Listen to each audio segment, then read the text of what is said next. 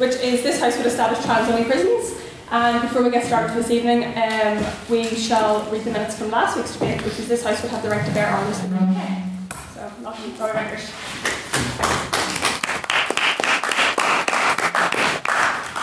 Good evening, one more. Hope we're all well. The 9th Ordinary Meeting of the Literary and Scientific Society took place on the 11th of February and was attended by 55 members. President Sinnott began proceedings by announcing that it was indeed our birthday. There was cake and alcohol and puppies and kittens, and it's just lovely, really. Honorary Life Member Mr. Calvin Black then put forward his amendment to the Constitution for the creation of a new council position for next year, that of Technology Officer. Their duties would include recording, editing and publishing of debates and ensuring the general digital documentation of our society. With a frantically ludicrous amount of preamble, which I forewent for your listening pleasure, Mr. Calvin Black's amendment was passed by the House. Huzzah. Prior members' business was heard from external convener Mr. Ben Murphy, who put forward the motion this House would sack Jeremy Hunt. The motion was seconded, going unquestioned, before the House voted with 6 abstentions, 17 ayes and 0 nays. Mr. Graham Alexander then put forward the motion this House would behead Jeremy Hunt. The motion was seconded, however, Mr. Alexander retracted his motion upon hearing Mr. Finley's suggestion that it could be considered a crime. Miss Sophie Stratford then put forward the motion this House is excited about gravitational waves in black holes. And despite Mr. Finley's intervention that it was less exciting and more terrifying, the motion was passed with 21 to 4 and 6 abstentions. A resounding period. President's questions were then heard from Mr. Andrew Hanneman and Mr. James McNally, who both asked Miss Sinnott if we could continue the debate and start early. So we did. President Sinnott announced the evening's motion that this House would have the right to bear arms in the UK. Opening for the proposition was former Literatic Treasurer Mr. Harry Adair, who began by stating that he was presenting the only practical case with regard to the rights of the UK citizen to bear arms. He claimed that owning a firearm was a basic human right, and that it could be used to fend off those who violate security measures, as every citizen has a right to life, identity, and security in person. He concluded by stating that we needed to ensure that there are realistic means in which to apply these rights, and that as members of the public, we should have the ability to hold the government to account. Opening for the opposition was Mr. Richard Gallagher, who refuted the assertion that security and protection the assertion of security and protection that was peddled by the proposition, claiming that it is statistically proven that individuals are more likely to use a gun for harm than self-defence. He asked the House to compare 2 specific cases. On the 14th of December 2012, a Chinese man named Min Yongjun stabbed 23 children in Champagne Village Primary School. There were no fatalities. On the same day, Adam Lanza walked into Sandy Hook Elementary School and shot 29 people. 27 of those died. He concluded that since the Dunblane massacre, there has been a 53% reduction in gun crime in this country, and asked the House why on earth would ever want to go back to the way it was before. Second proposition speaker was Mr. Owen Rice, who stated that just because guns are dangerous doesn't mean that they should be banned, informing the House that we may as well ban cars under the same logic. He claimed that the opposition was emotional and not rational, and reminded the House that God created men and Samuel Colt made them all equal. He concluded by saying the most vulnerable people in society, such as the elderly, would finally be able to feel secure in their own homes. Speaking next to the opposition was Mr. Andrew Hanneman, who brilliantly condensed his side's argument by saying that we do indeed live in a society where we don't have to worry about being shot on a daily basis. He also kindly condensed the entire proposition argument into one word: America. He claimed that he already felt protected from any malicious or evil presence in this country, not least the British Conservative Party, his words, not mine, and that introducing guns would only increase public fear. He concluded with the frankly unrepeatable allusion to an armed Michael Jackson appearing in your child's bedroom. You can fill in the gaps yourself. The third speaker of the proposition was Mr. Stefan Ivanitsky, who claimed that opposition was peddling a lie and that they'd likely been playing too much GTA 5. He claimed that a ban on handguns would stop victims being stabbed or beaten. Wouldn't stop victims being stabbed or beaten, and that over 1 million crimes in America were stopped last year alone by the use of firearms. He claimed that eventually it would be impossible to avoid citizens having guns due to the advancement in 3D printing, and that under EU laws we may already legally purchase rifles from pre-1870. Responding to this on the opposition was main speaker Mr. Jason Bunting. He claimed that the fact that massacres have become almost expected in 2016 shows an acute failure in how guns are distributed in many countries. He asserted that guns kill 33,000 citizens each year, and that a failure to implement proper gun control has torn apart the American political system. He concluded by reminding the House that these aren't Cromwellian times, and that we need not for militia, nor the violent rhetoric spouted by the proposition. Concluding for the proposition was Mr. Finbar Rogers. He began by putting forward that the UK is not the US, insofar as our general populace doesn't believe tyranny is waiting to grab us every time we go out to take the bins. It was at this point that, for no real discernible reason, Mr. Rogers hailed the fact that there is almost no history of gun crimes in the UK, while also commenting that we need more guns. I don't know. I don't remember commenting we need more guns. You did. In fact, that was the opposite. Concluding for the opposition and so the debate was Mr. Jamie Muller, who said that he wholeheartedly agreed with Mr. Finbar Rogers. He began by asserting that the primary goal of the state was to ensure the life and health of the society at large. In line with this, the only policies that we should enact as a nation should never detract from the right to life. Adding to Mr. Gallagher's allusion to the Sandy Hook shooting, Mr. Muller pointed out that Adam Lanza fired 155 rounds in under 5 minutes. This means he had time to reload. Such massacres simply wouldn't be possible without access to these dangerous firearms.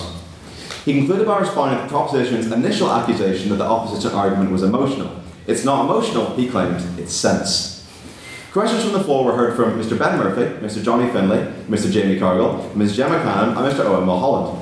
A vote based on House opinion was taken, which read 4 ayes, 34 nays and 7 abstentions, while a final casting vote was taken based on Speaker's performance, which read 3 ayes, 19 nays and 6 abstentions. May I take the minutes as read? Aye.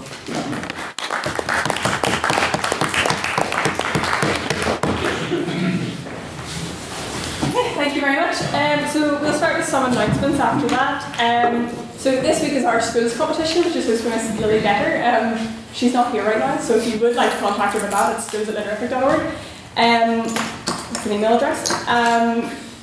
Yeah, we need judges for that, so if anyone would like to judge that competition, or if anyone has signed up to judge, please just get in contact with Lily and she'll add you to the Facebook group or whatever she has set up. And if you want to come along and see it, it should be, keep an eye on Facebook, but I think it's in the SU. Over the course of the day, and they're really good debaters. I think the finals at 2 o'clock on Wednesday, so it should be good. And next we have Litterific Ivy, which I believe Ben has a short announcement about. This is the last announcement I'm going to make on Thursday night, guys, because it's next week. But I just emphasise that we have 5 team slots open for IV teams at the minute. I have 2 teams that say they're 90%. Which, to be honest with isn't really good enough. But I'd just like to emphasise that it's a really fantastic opportunity. You know, if you've never spoken in IB before, it's you get the motions 15 minutes before you make the speech. It's not that bad, as he said. Everybody gets 15 minutes to prepare for the debate and then they speak. You don't even have to leave Belfast, so there's no travel costs, there's no expenses at all. I won't even have any reg fees for teams from Belfast that want to come along. You'll get pizza at the end of the night. You'll get a voucher for a drink in the SU afterwards, so you can avail of the 3 for £5 offer for absolutely nothing. And you get judged and feedback by some of the best judges this side of Europe. So by all means, it's a really good opportunity to get any experience with IVs. It's a really good opportunity to improve your speaking abilities and get some really good feedback. So if you want to sign up for a team, by all means, contact me on Facebook or something like that. Thank you very much. Just a wee quick addition to that, volunteers as well would also be great. So if you don't really want to speak, you want to see what the idea is about, and you can come along and sort of help just run scores from the tab room or to the tab room from the speaking venues, that would be great. So if you'd like to get along or get involved, speak with Ben, who's just spoke there. And next is our AGM, which I'm supposed to mention, which is the 15th, I believe, 15th of March. So if you would like to run for any of our council positions, which are president, secretary, external, internal, who else is here? Bearer of the ashtray. Pardon? Bearer of the presidential ashtray. Not an official council position. We used to have a position on council, I think it was until the 60s, which was the official bearer of the presidential ashtray, but they've since banned smoking indoors, so there's no point. And our open rep as well. So if you would like to speak, if you'd like to run for any of the council positions, please do speak to some of our council and they'll tell you a bit about what's going on, and they'll sort of try and bully you into it. But it is really fun, and it's a really good opportunity, and I don't want to say the whole buzzword CV thing, but it is really fantastic for your buzzword CV. So just get in touch, and if you already know what you would like to run for, please send an email to president@litterific.org or get in touch with us on Facebook. So that'll be good.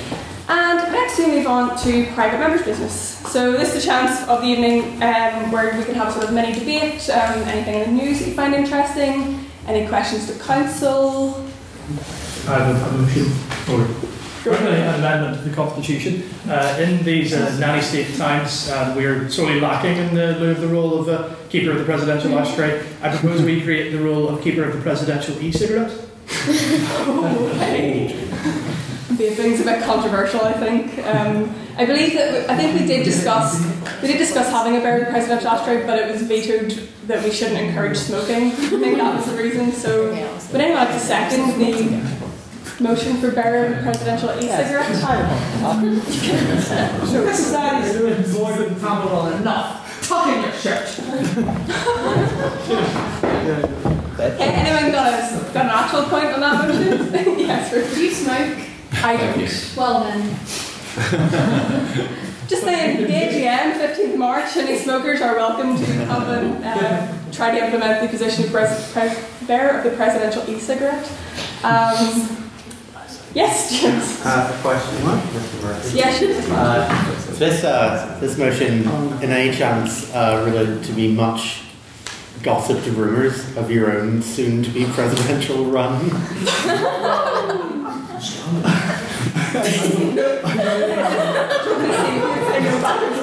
I don't even know how to respond to these furious allegations. I, for the record, I'm not a man who vapes. So. I'm not cool enough. So, there you go. Thank you very much for insinuating that the presidents are inherently cool. See about history. Okay, I don't think anybody seconded that motion. I don't think anybody wants to second that motion. Is that true? So your motion is quashed. Would anyone else have any options for private members' business? Yes. Just a brief thing. I've been informed that our former treasurer, Harry Dare, is listening from Italy. Could we all say hello? Would that be anything? Hi, Harry. Buongiorno. It means hello, it's hello. Thank you.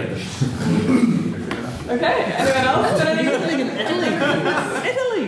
We're here in the weekend. He's listening in Italy. Is that not amazing? Is nobody else amazed? No. Fucking show off. Okay, is there any other topics for private members' business before I move on to one very brief one from our internal convener from about a year ago? Okay, so for those of you who don't know, myself and the internal convener, Owen, who's at the back, Owen has a lovely blog. Okay? Owen, his face says it all. Owen aspires to be the most famous dyslexic blogger in the world. And I would just like to settle a debate. I think the topic is racism, but I think the debate centres on whether we can indeed be racist towards animals. Okay? Now, it's a question that is featured on Reddit a few times. Yes? I agree with that because if you've ever seen like the dogs that they use for the canine division, they're always like one colour, they're always like you never see like brown or white dogs. Can I briefly just read Police dogs are often German shepherds. Which are black. There's never been a Pekingese police dog. Throw me the bell, please. Okay, I'm just gonna briefly read a short section of our internal convener's blog, which does not represent any views of Liderific as a whole, but it is interesting. And let's be real 212 at wordpress.com if you would like to have a look. So I have come to the conclusion that yes, we can in fact racist to animals. Like, let's be real, we are the human race. So there's like the cat race or the chicken race. Is stealing a chicken's eggs racist? If so, then I am a racist in that sense. Like all other species, which has an A in it, like all other species are minorities to us, and we have power over animal, like we have trained dogs to live with us or trained seals to do tricks. So basically everyone is a racist. I'm right, am I not? I just wanted to know your thoughts, because it's been a debate that's happened frequently. Go ahead, Rosie. Don't underestimate my entire complete contempt for that. But I mean, black cats do struggle to get adopted from the RSPCA. Like, they're less photogenic, so they're not adopted as much. People think they're unlucky, so I suppose it has some standing. Today another interesting? Yes, Robert. Can I ask the internal convener if he believes that animals can be racist within their species? Yes. Yes. Okay. point, and I don't wish to be too contentious, that some animals are written within certain faiths as well. Okay. To be consumed or. Okay. Are you suggesting Interesting. peace lines? Finn, please. Hello. It's the talking, the back and forth. Oh, Like unsolicited or something. Yeah, any other comments on that? Or should we briefly move on? That was, yeah, no problem. Okay, so we'll move on to the President's questions. Today we've got a question for the President, which is me. For a while, for like a month. Yes? How did you think the Literarythic's first foray into the world of radio went in Italy? Oh yeah, okay, so for those of you who weren't listening, I believe it was Clubs and Socks Day, I think. The Literaryfic, which, well, represented as the Literaryfic, which were me, James McNally, Robbie, Lily, a few of us. We were on...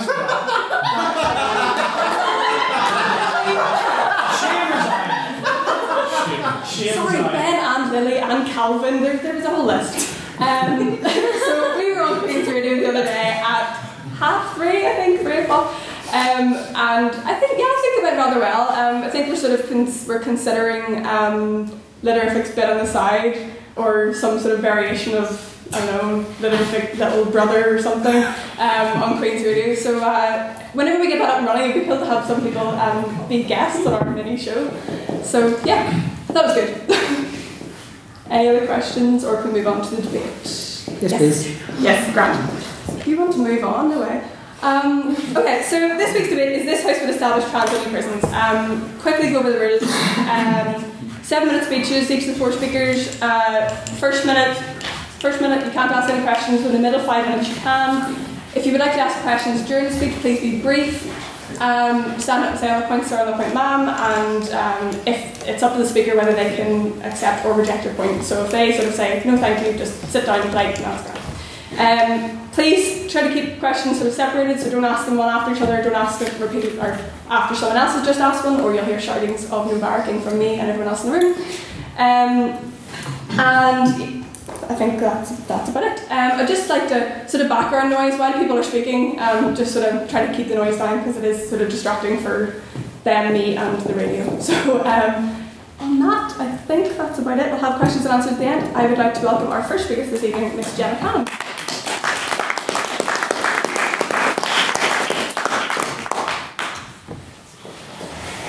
Okay, so you'll have to forgive the unprepared nature of this speech. I was napping 10 minutes before the debate.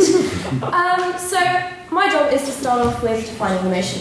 So what we're looking at here is this House would create trans-only prisons. What we on the proposition are saying is that the status quo, the current status quo, which involves men going to female prisons and women going to male prisons, is just not only not inclusive, but it's harmful. People have died, people have experienced transphobic comments, transphobic abuse, and this is not a system that we should be allowing in our modern 21st century society. So, we on the proposition believe that the aim of prison is to rehabilitate. It is not to necessarily punish people. People do not deserve to experience abuse in prison just because they have committed a crime outside of that area. So, our establishment of trans-only prisons would include literally what it says on the tin. Women would go to female prisons and men would go to male prisons. However, this could be seen by some as not necessarily economically viable. There is obviously a transgender population in the UK, but it's not necessarily large enough to warrant its own prisons. And therefore, what we would advise would be that transgender wings were created within the prisons of their current gender. This is the idea of this is to avoid isolating people. We have absolutely no need to isolate women from women. However, this is to avoid any violence that might happen between women and women, and also to provide extra support for trans people in prisons, extra counselling, and to also help create a safe space. On that point, Lana, go on. What if there's only one trans person in a prison? What would you do then? Yeah, very good point. So what we'd do then is it's very unlikely that there would just be one trans person in an entire area, an entire prison catchment zone, if you will. Not that this is high school. So what we would do would be that we would create a trans-only wing in, say, the largest prison in that catchment area, near enough so that people's family could visit them and that they wouldn't be disconnected from their previous life, but so that they are able to connect and have the support that they need within the prison system. No, thank you. So, the main aim of this is to avoid violence. What we've seen in the current system is that there has been violence of men towards women and women towards men. This is on a transgender basis and on the basis of people's gender that they perceive themselves as, therefore the gender that they are.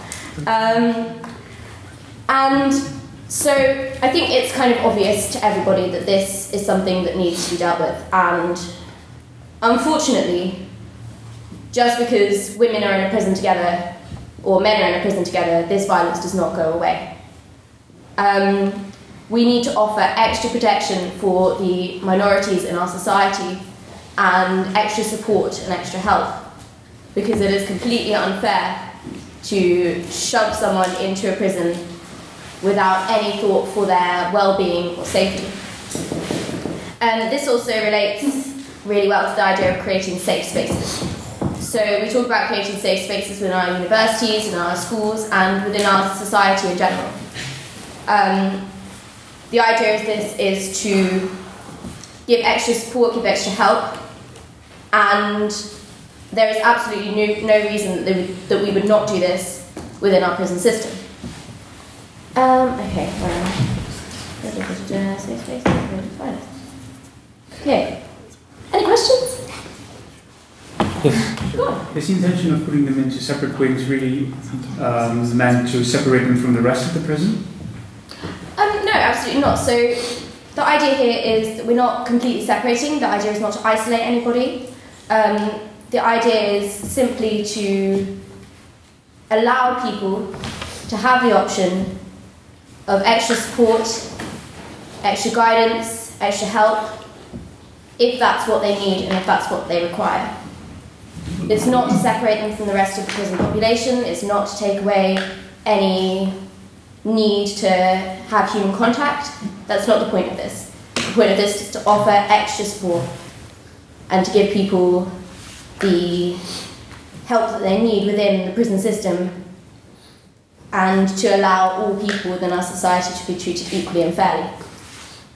Right, so just to sum up, the current system is not what we're looking for. It's not safe, it's not helpful, it doesn't help to rehabilitate, it just makes people scared, it makes people be treated unfairly, and it allows for transphobic abuse and violence. The creation of trans-only wings in prisons will allow people to stay close to their families. It will allow for support, guidance, counselling and extra help. And it will avoid that violence, and it will help to move us on to a safer society within our prison system. Thank you.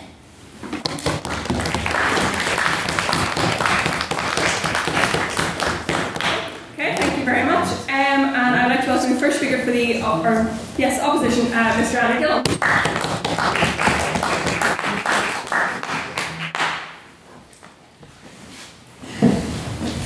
In 1952, Christian Jorgensen returned home to the Bronx from America, the first woman to become well known for sex reassignment surgery. In a letter to friends at the time, she reflected, "Remember how shy and miserable a person I was when I left America? Well, that person is no more, and as you can see, I'm in marvellous spirits. Despite the great success of these liberal values, the move was met with much adversity, and Jorgensen spent most of the rest of her life fighting for her rights. In the 64 years that have passed since this event, much has changed. We now live in a world where blacks and whites are considered equal. Gays have become a new kind of culturally privileged class, where anyone who's cool owns a butt plug. Women, apart from Kanye West, women are at least ostensibly due equal workers' rights, and where it is completely acceptable to be single, live alone, and own 5 cats at age 23.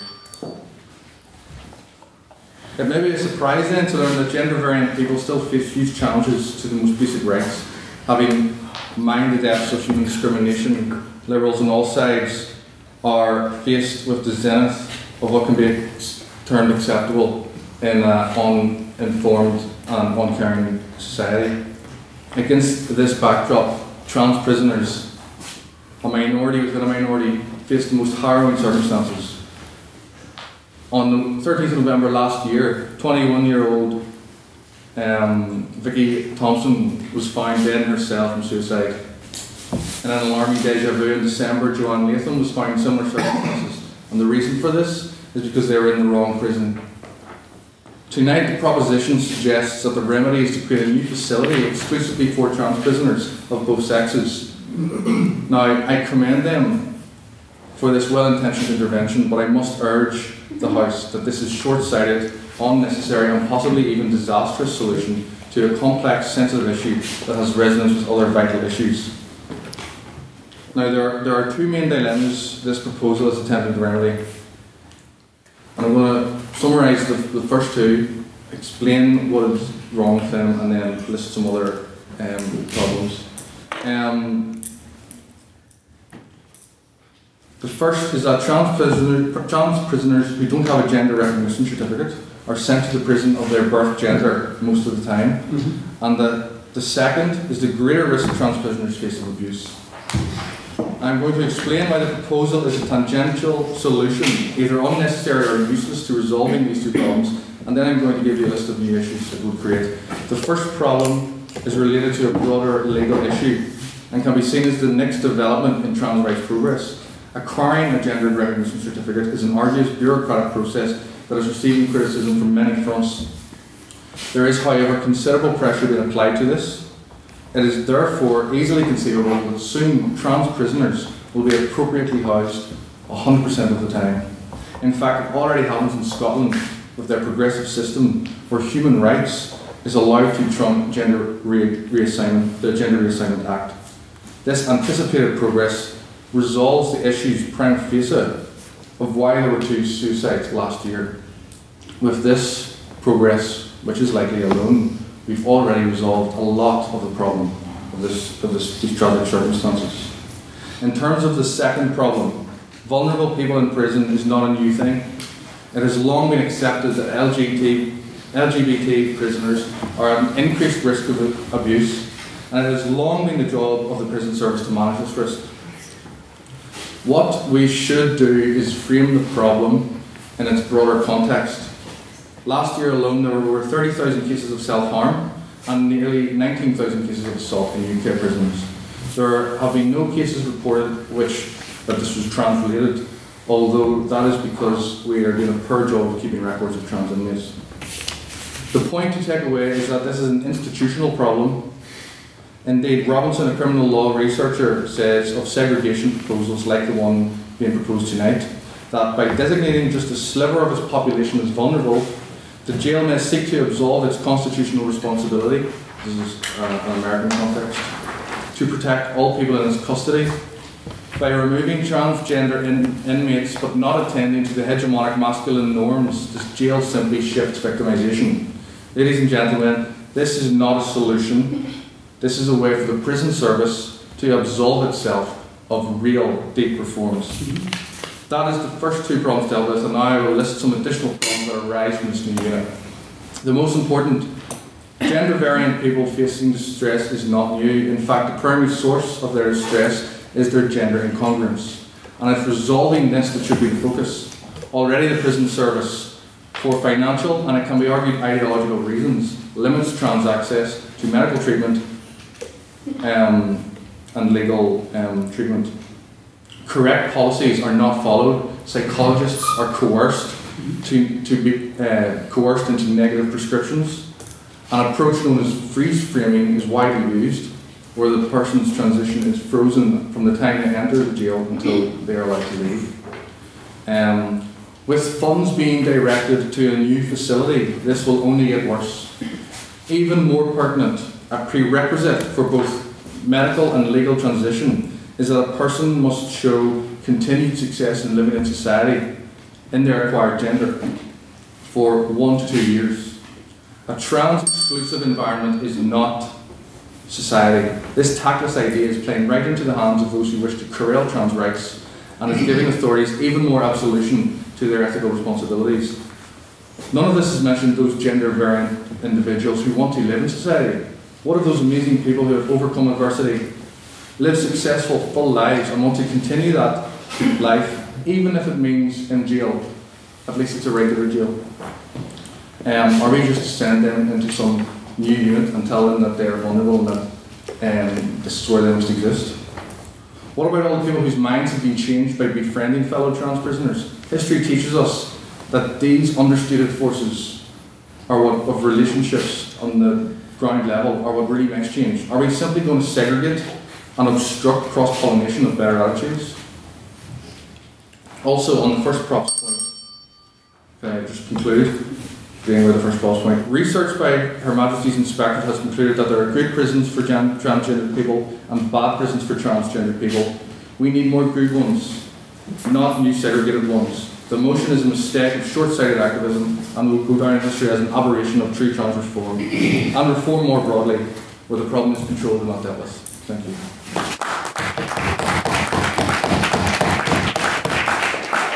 Thank you very much for that, and can we give Valerie another round of applause for his amazing speech? I would like to welcome, closing for the proposition, Mr. Finbar Rogers.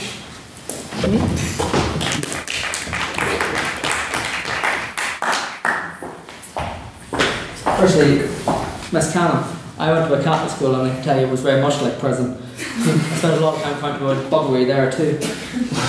Secondly, Mr. Dillon, thank you very much. Thank you for informing the House that transgender people are often discriminated against.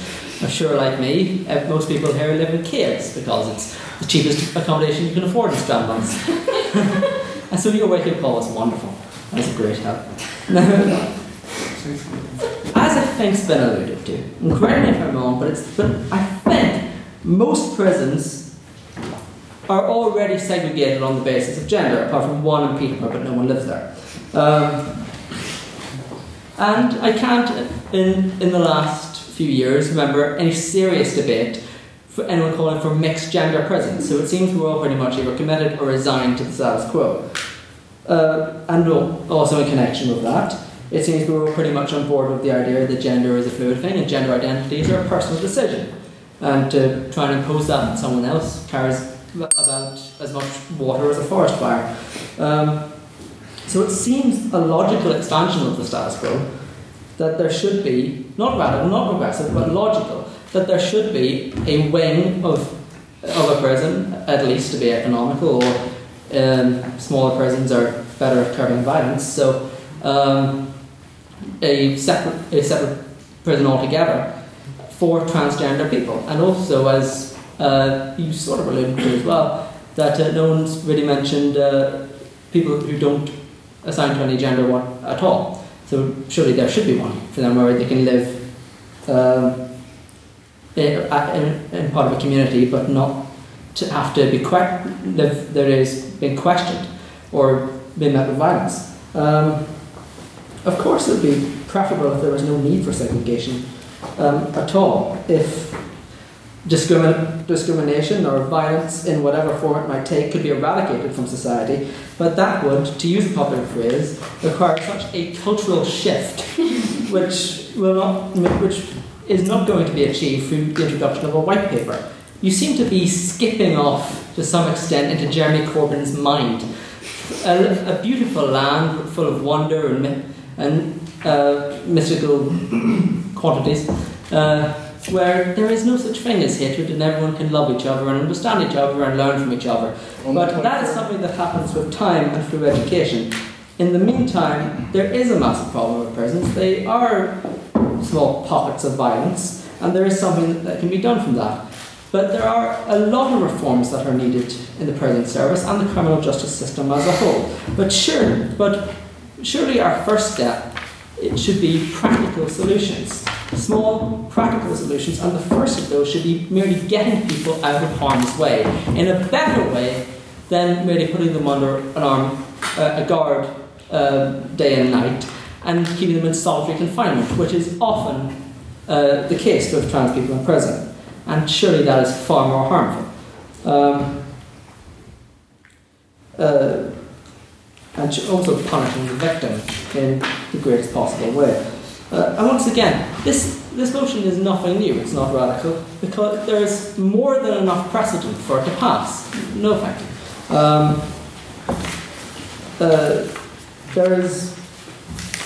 We have the phenomenon of safe places in public zones for people of various sexual orientations, genders, or even race, where they can go and meet people of their community and have a nice, safe chat.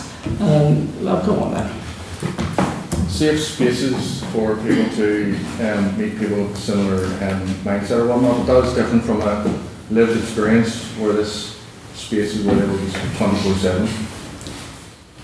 So what, you want prisoners to be let out into the open? They have to be there anyway because they are prisoners we're talking about. You had a point there, I forget your name. Carol. Alright, so are you aware that there's also other measures you can take to, except from putting a guard next to someone 24/7, such as providing private shower or toilet facilities, or just punishing the perpetrators of crime rather than victims of crime? Well, private shower facilities does seem to be solidly confined, although it is something that I take for granted every day. And also, yes, of course we should punish the perpetrators of crime, but that doesn't seem to be happening at the moment. What this motion seems to bring is putting them into a situation where that won't be an issue, because they will be within a community that understands their experiences already. And this is about as far as my interest goes in the motion, so I'm going to go and sit down. Thank you.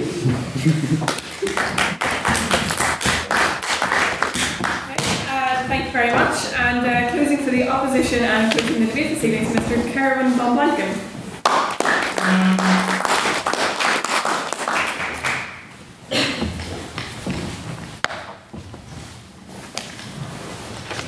Alright, thank you very much for letting me speak here. What I'm going to do in my speech is elaborate a bit on the things that Andrew has already said to you. And I'm going to tell you, first of all, what the situation in these trans prison or trans wings would actually look like. Then I'm going to talk about the public perception of prison violence. And I'm going to talk about the public perception of transgender people in general, and how this affects violence and perpetuates violence in the prison system. But before I do that, I would really like to urge all of you to vote for this debate on behalf of on which side there will in the end be less violence for transgender people, but not only for transgender people, violence in general in prisons, right?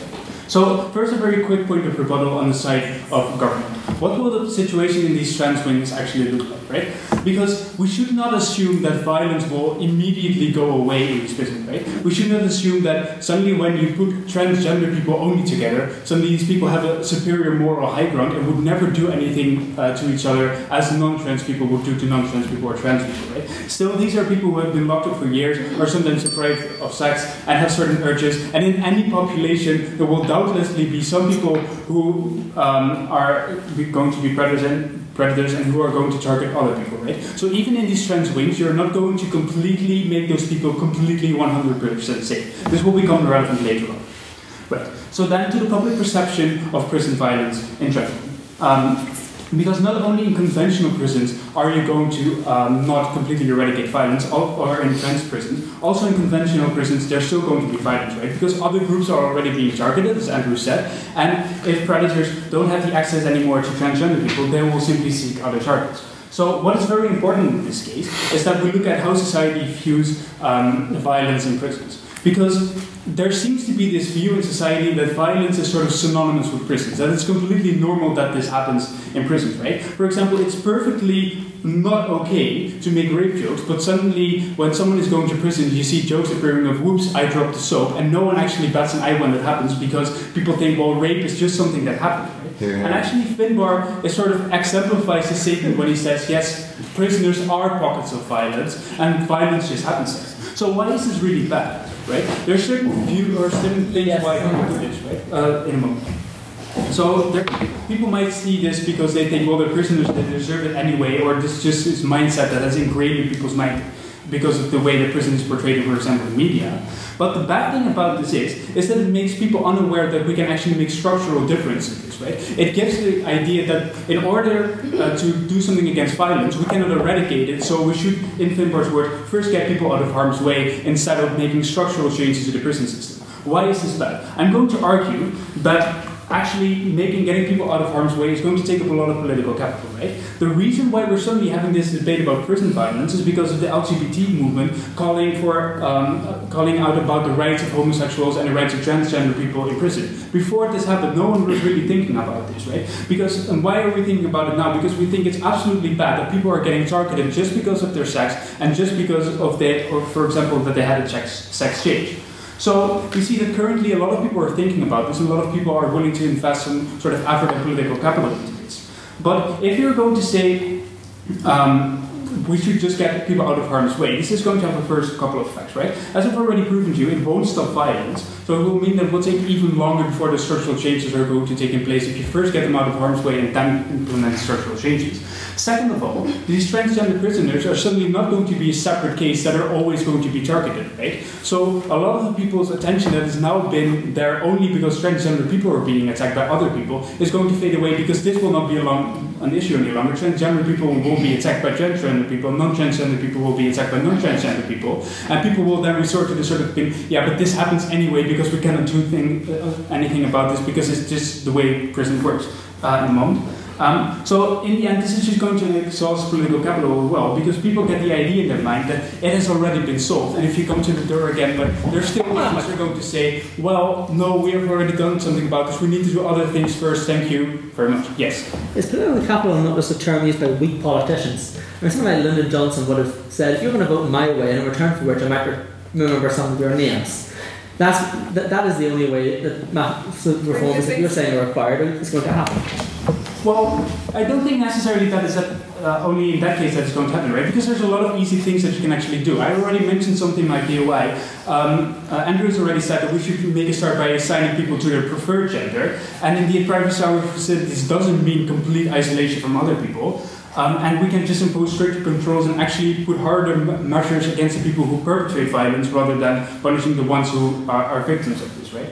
So what is very important here is that we're going to take the structural changes, because if we're just going to put people away, we're going to lose a lot of political capital, which in the end means that because there's still going to be violence, because there is no structural change in trans wings, there's also going to be that structural violence still in conventional prisons. So in the end, it's just going to make the violence last longer. Second thing is, or a third argument actually, is that a lot of transgender people don't actually want to be transgender just because they think it's the coolest thing ever to be transgender, right? It's generally, or it's just always people who are convinced of the feeling that they are a woman trapped inside the body of a man, or a man trapped inside the body of a woman, which means that they want to see themselves as either a man or either a woman or whatever preferred gender they have, and they also want to see society the way that they want to see themselves, right? What you're actually doing with these kind of measures is saying as a prison, no, we don't want to impose these structural changes. We want to actually offer the easy way out and tell you that you are not really a real man or you're not really a real woman. We create a separate category for you in our prisons and put you in trans because we're just too lazy to make the structural changes to make you actually safe in the environment that you want to be in and that you want to be seen. And this is a lot of psychological harm for these prisoners as well, right? And moreover, this is a very bad thing because if they say you have the option to go there, a lot of court cases concerning transgender people in prisons, for example, women who see a transgender woman coming into the prison and feel that they're infringing, and because of certain bigotry or because they have certain prejudices, see them as infringing and want to get them away, right? They're targeted because they are seen as a danger to them, and because they simply don't understand that that person actually feels like a woman as well. So if you're getting people the option of actually going into a trans wing, they might very well be coerced by other people in the wing that they're originally based in, right? If you are a transgender woman in a women's wing, and those women think, well, if we make the situation very, very unsafe for you, you will go away because you will then go to a transgender wing. It's actually far more likely that they will actually impose physical harm on you just to create a situation where you are going to the other place. So for all of these reasons, we are very, very proud to oppose this motion. Thank you.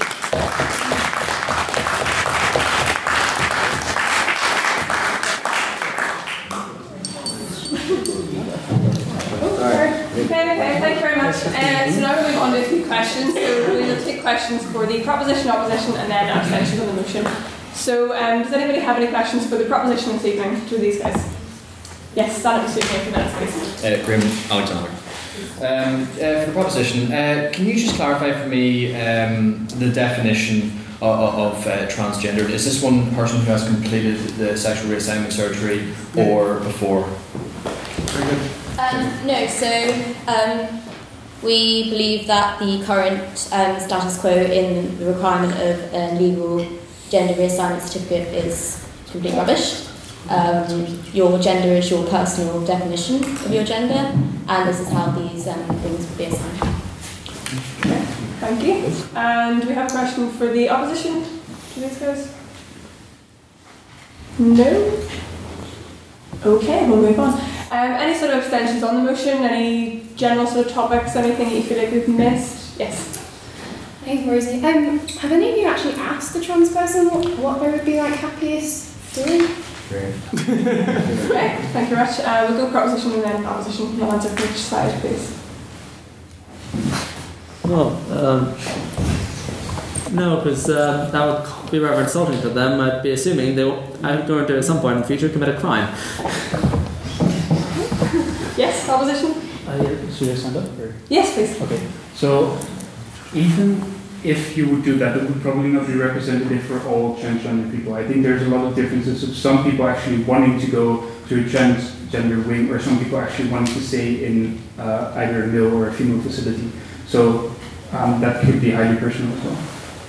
Okay, thank you very much. Any questions for the proposition to these guys?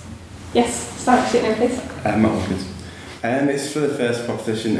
You said it's important to bring in these transgender prisons to stop attacks from minorities such as trans people. Why do you think it's important to focus on trans rather than all of the minorities in prisons who may be subject to attacks or bigoted? Because that is what the motion is. So I think at the moment we've become a lot more accepting of homosexual people and way more accepting of different races, and I think currently as the status quo stands, transgender people are a really big kind of minority and don't have this kind of general acceptance in society for some reason. There's less recognition for it. Well, that's the next proposition. So then you kind of put me off my point now. Largest kind of minority in society that have the least protection, and I really think that in the creation of kind of transgender wings that would of course be optional depending on people's personal preferences, it then allows us to kind of tackle the other violence in the system, which has been kind of more widely what am I saying?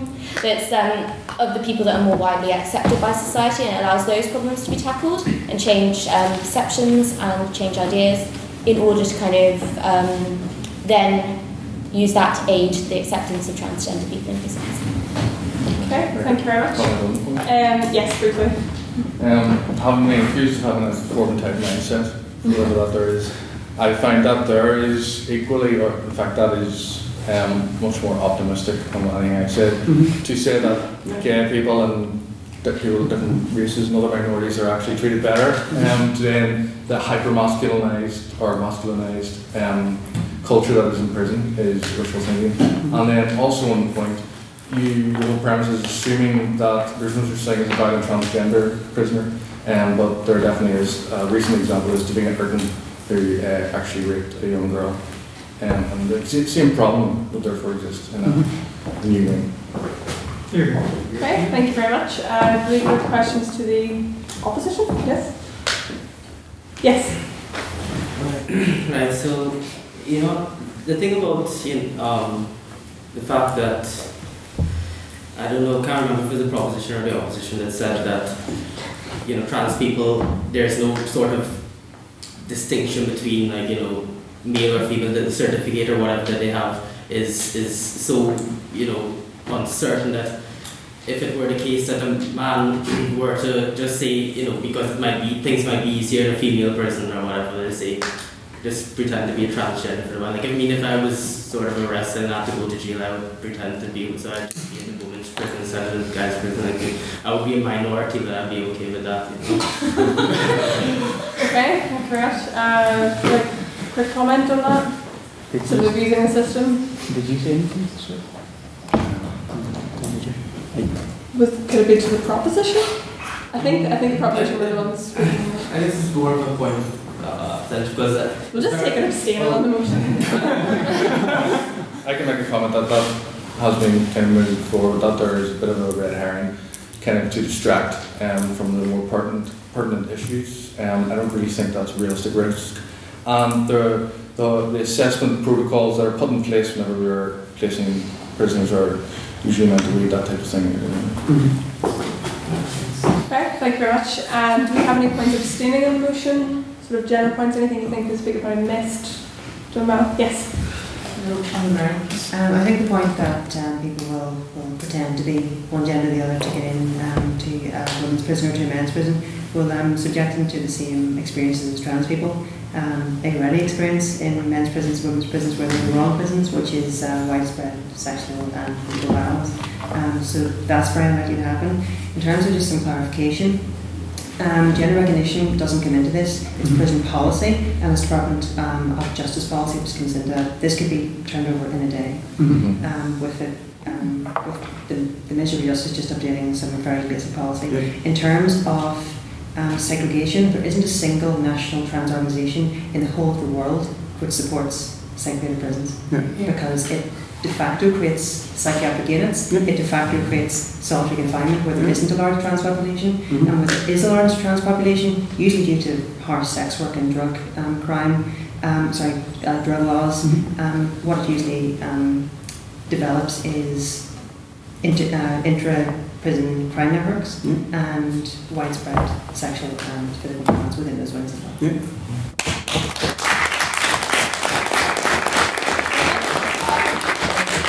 Brief comment on that point from either side, or is it's okay. Quiet tonight. Okay, so we'll go for one more round for questions. So back to the proposition. These other guys, give them a chance to defend their views. Who's the action for it? Go for it. Okay, well, since I just want to say, you see, if the fact that we want to really create transgender prisons, is this not making the criminal life more attractive for transgender people? Like, say, you know, okay, let me do this crime, it's not going to be that bad, like I'll get to meet other transgender people. I'll be part of the community. You know, because like, you know, and it's the fact that this, yes, as bad as it is, you know, the fact that prison is a bad place is a deterrent, you know, for not going to prison, you know.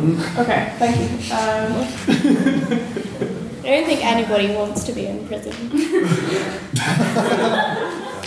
Do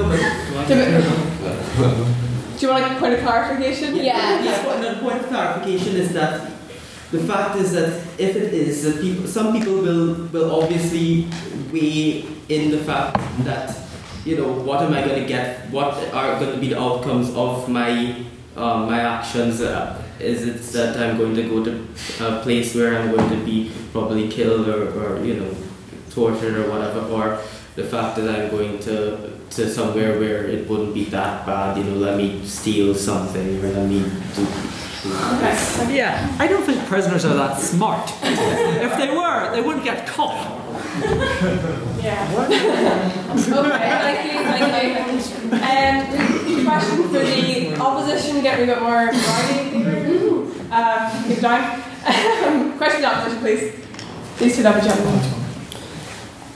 Okay, abstaining the motion, these seem to be popular. Any questions abstaining on the particular motion tonight?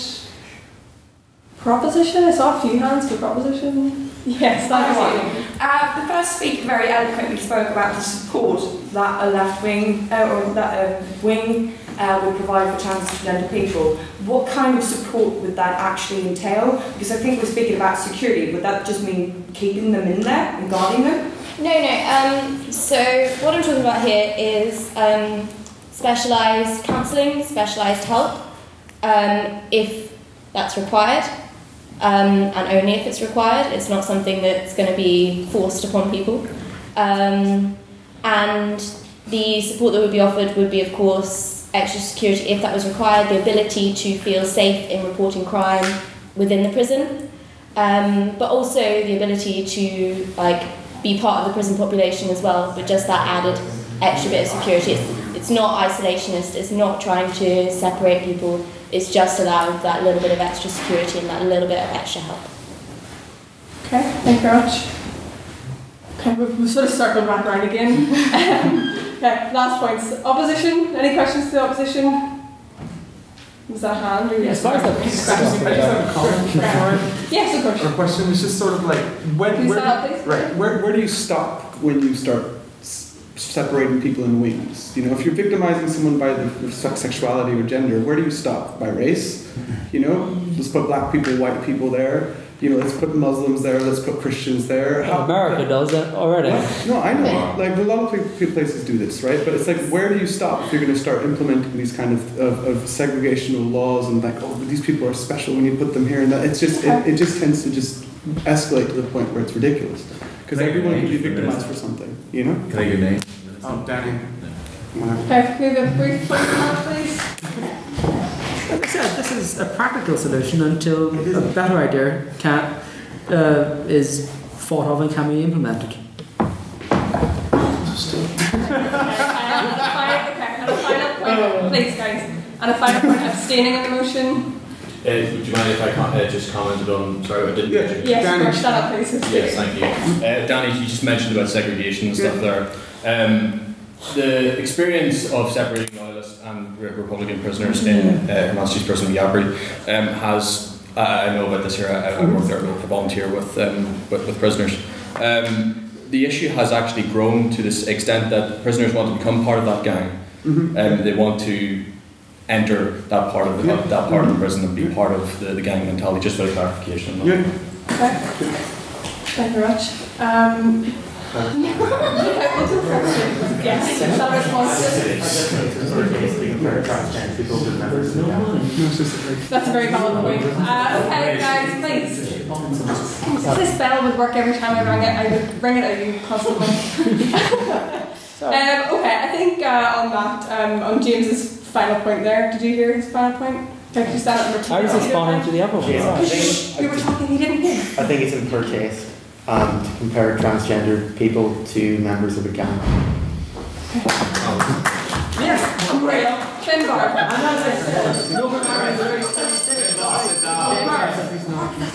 Okay, thank you very much. Thank you for your... No, we can't respond to them. Thank you very much for interesting debate, interesting questions. So we will now move to a vote. So the first vote is based on your personal opinion, so it's whether you agree with the motion or not, or abstain. So if you believe that this House should implement trans-only prisons, please raise your hand and say aye. Am I the only one? I'm not voting. Okay, 0. No. And if you disagree with the motion, you believe that we should not implement trans-only prisons, please raise your hand and say nay. Nay. Hand remembered. Oh wait, yeah, sorry, keep them up.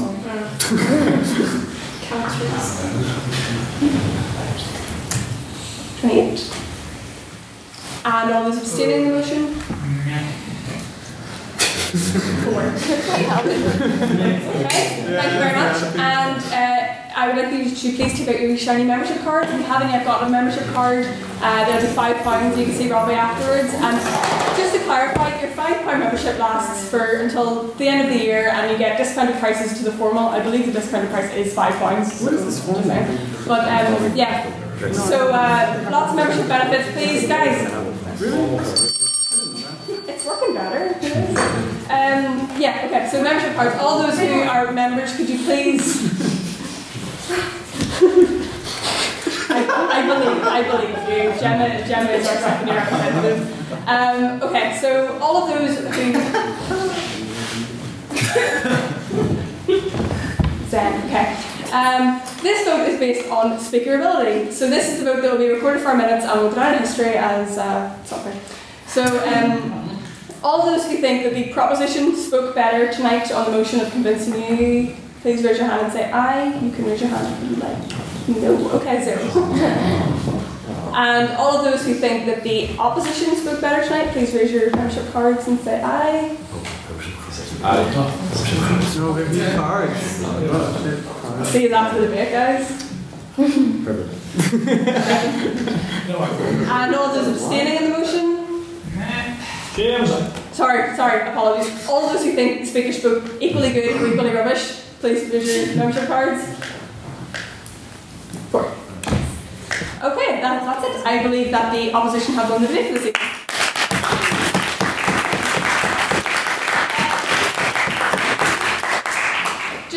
Yes? I just have a report for you. If that's alright? Yes, of course, yes. Sorry. Sorry, just because the convener for UCD Law Soc keeps on nagging me to ask you. Basically, the National Maidens are on the 11th of March, which is the second weekend of March. It's a National Maidens IB competition, which happens in UCD Dublin. So it's a 2-day competition. Everyone else who goes there is a maiden speaker who's in their first year of debating. They're relatively inexperienced. It's all very laid back, so there won't be anyone who stands up and gives a Nelson Mandela style speech and makes you crawl up into a ball and die. It's all very laid back. There's a really good social at the end of it. It's in the middle of Dublin, so you'll probably end up at Temple Bar at 4 a.m. in the morning, wonder where the hell you are. We're holding a cold slipperbacks. So yeah, if you're interested in that, mostly the slipperbacks part at the end of the getting drunk. By all means, approach me again on Facebook and I shall sign you up. If you talk to me, I'll get you the details of the red fees and stuff like that. Okay, thank you very much. Quickly go over the announcements again. So Skills competition is on the 24th and it'll be held in the SU. Please Facebook us and find out the information. Secondly, RIV is next weekend. Free membership, free drinks, free pizza, 5 rounds of debating, fantastic. Get judged by this side of Europe class judges, and it'll be really good. And we are going to, what's the motion next week? I should know. Oh, sorry. Next week's motion is this House believes Kardashians have ruined society as we know it. So if you would like, I think. Sorry, guys. That was my fault. Apologies. Next week's motion is this House believes the Kardashians have ruined society as we know it. So please come and watch that motion.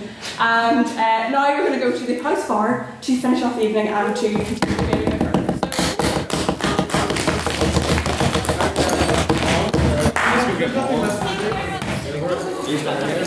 No, I'll go with you guys. Can you just give me 5 minutes?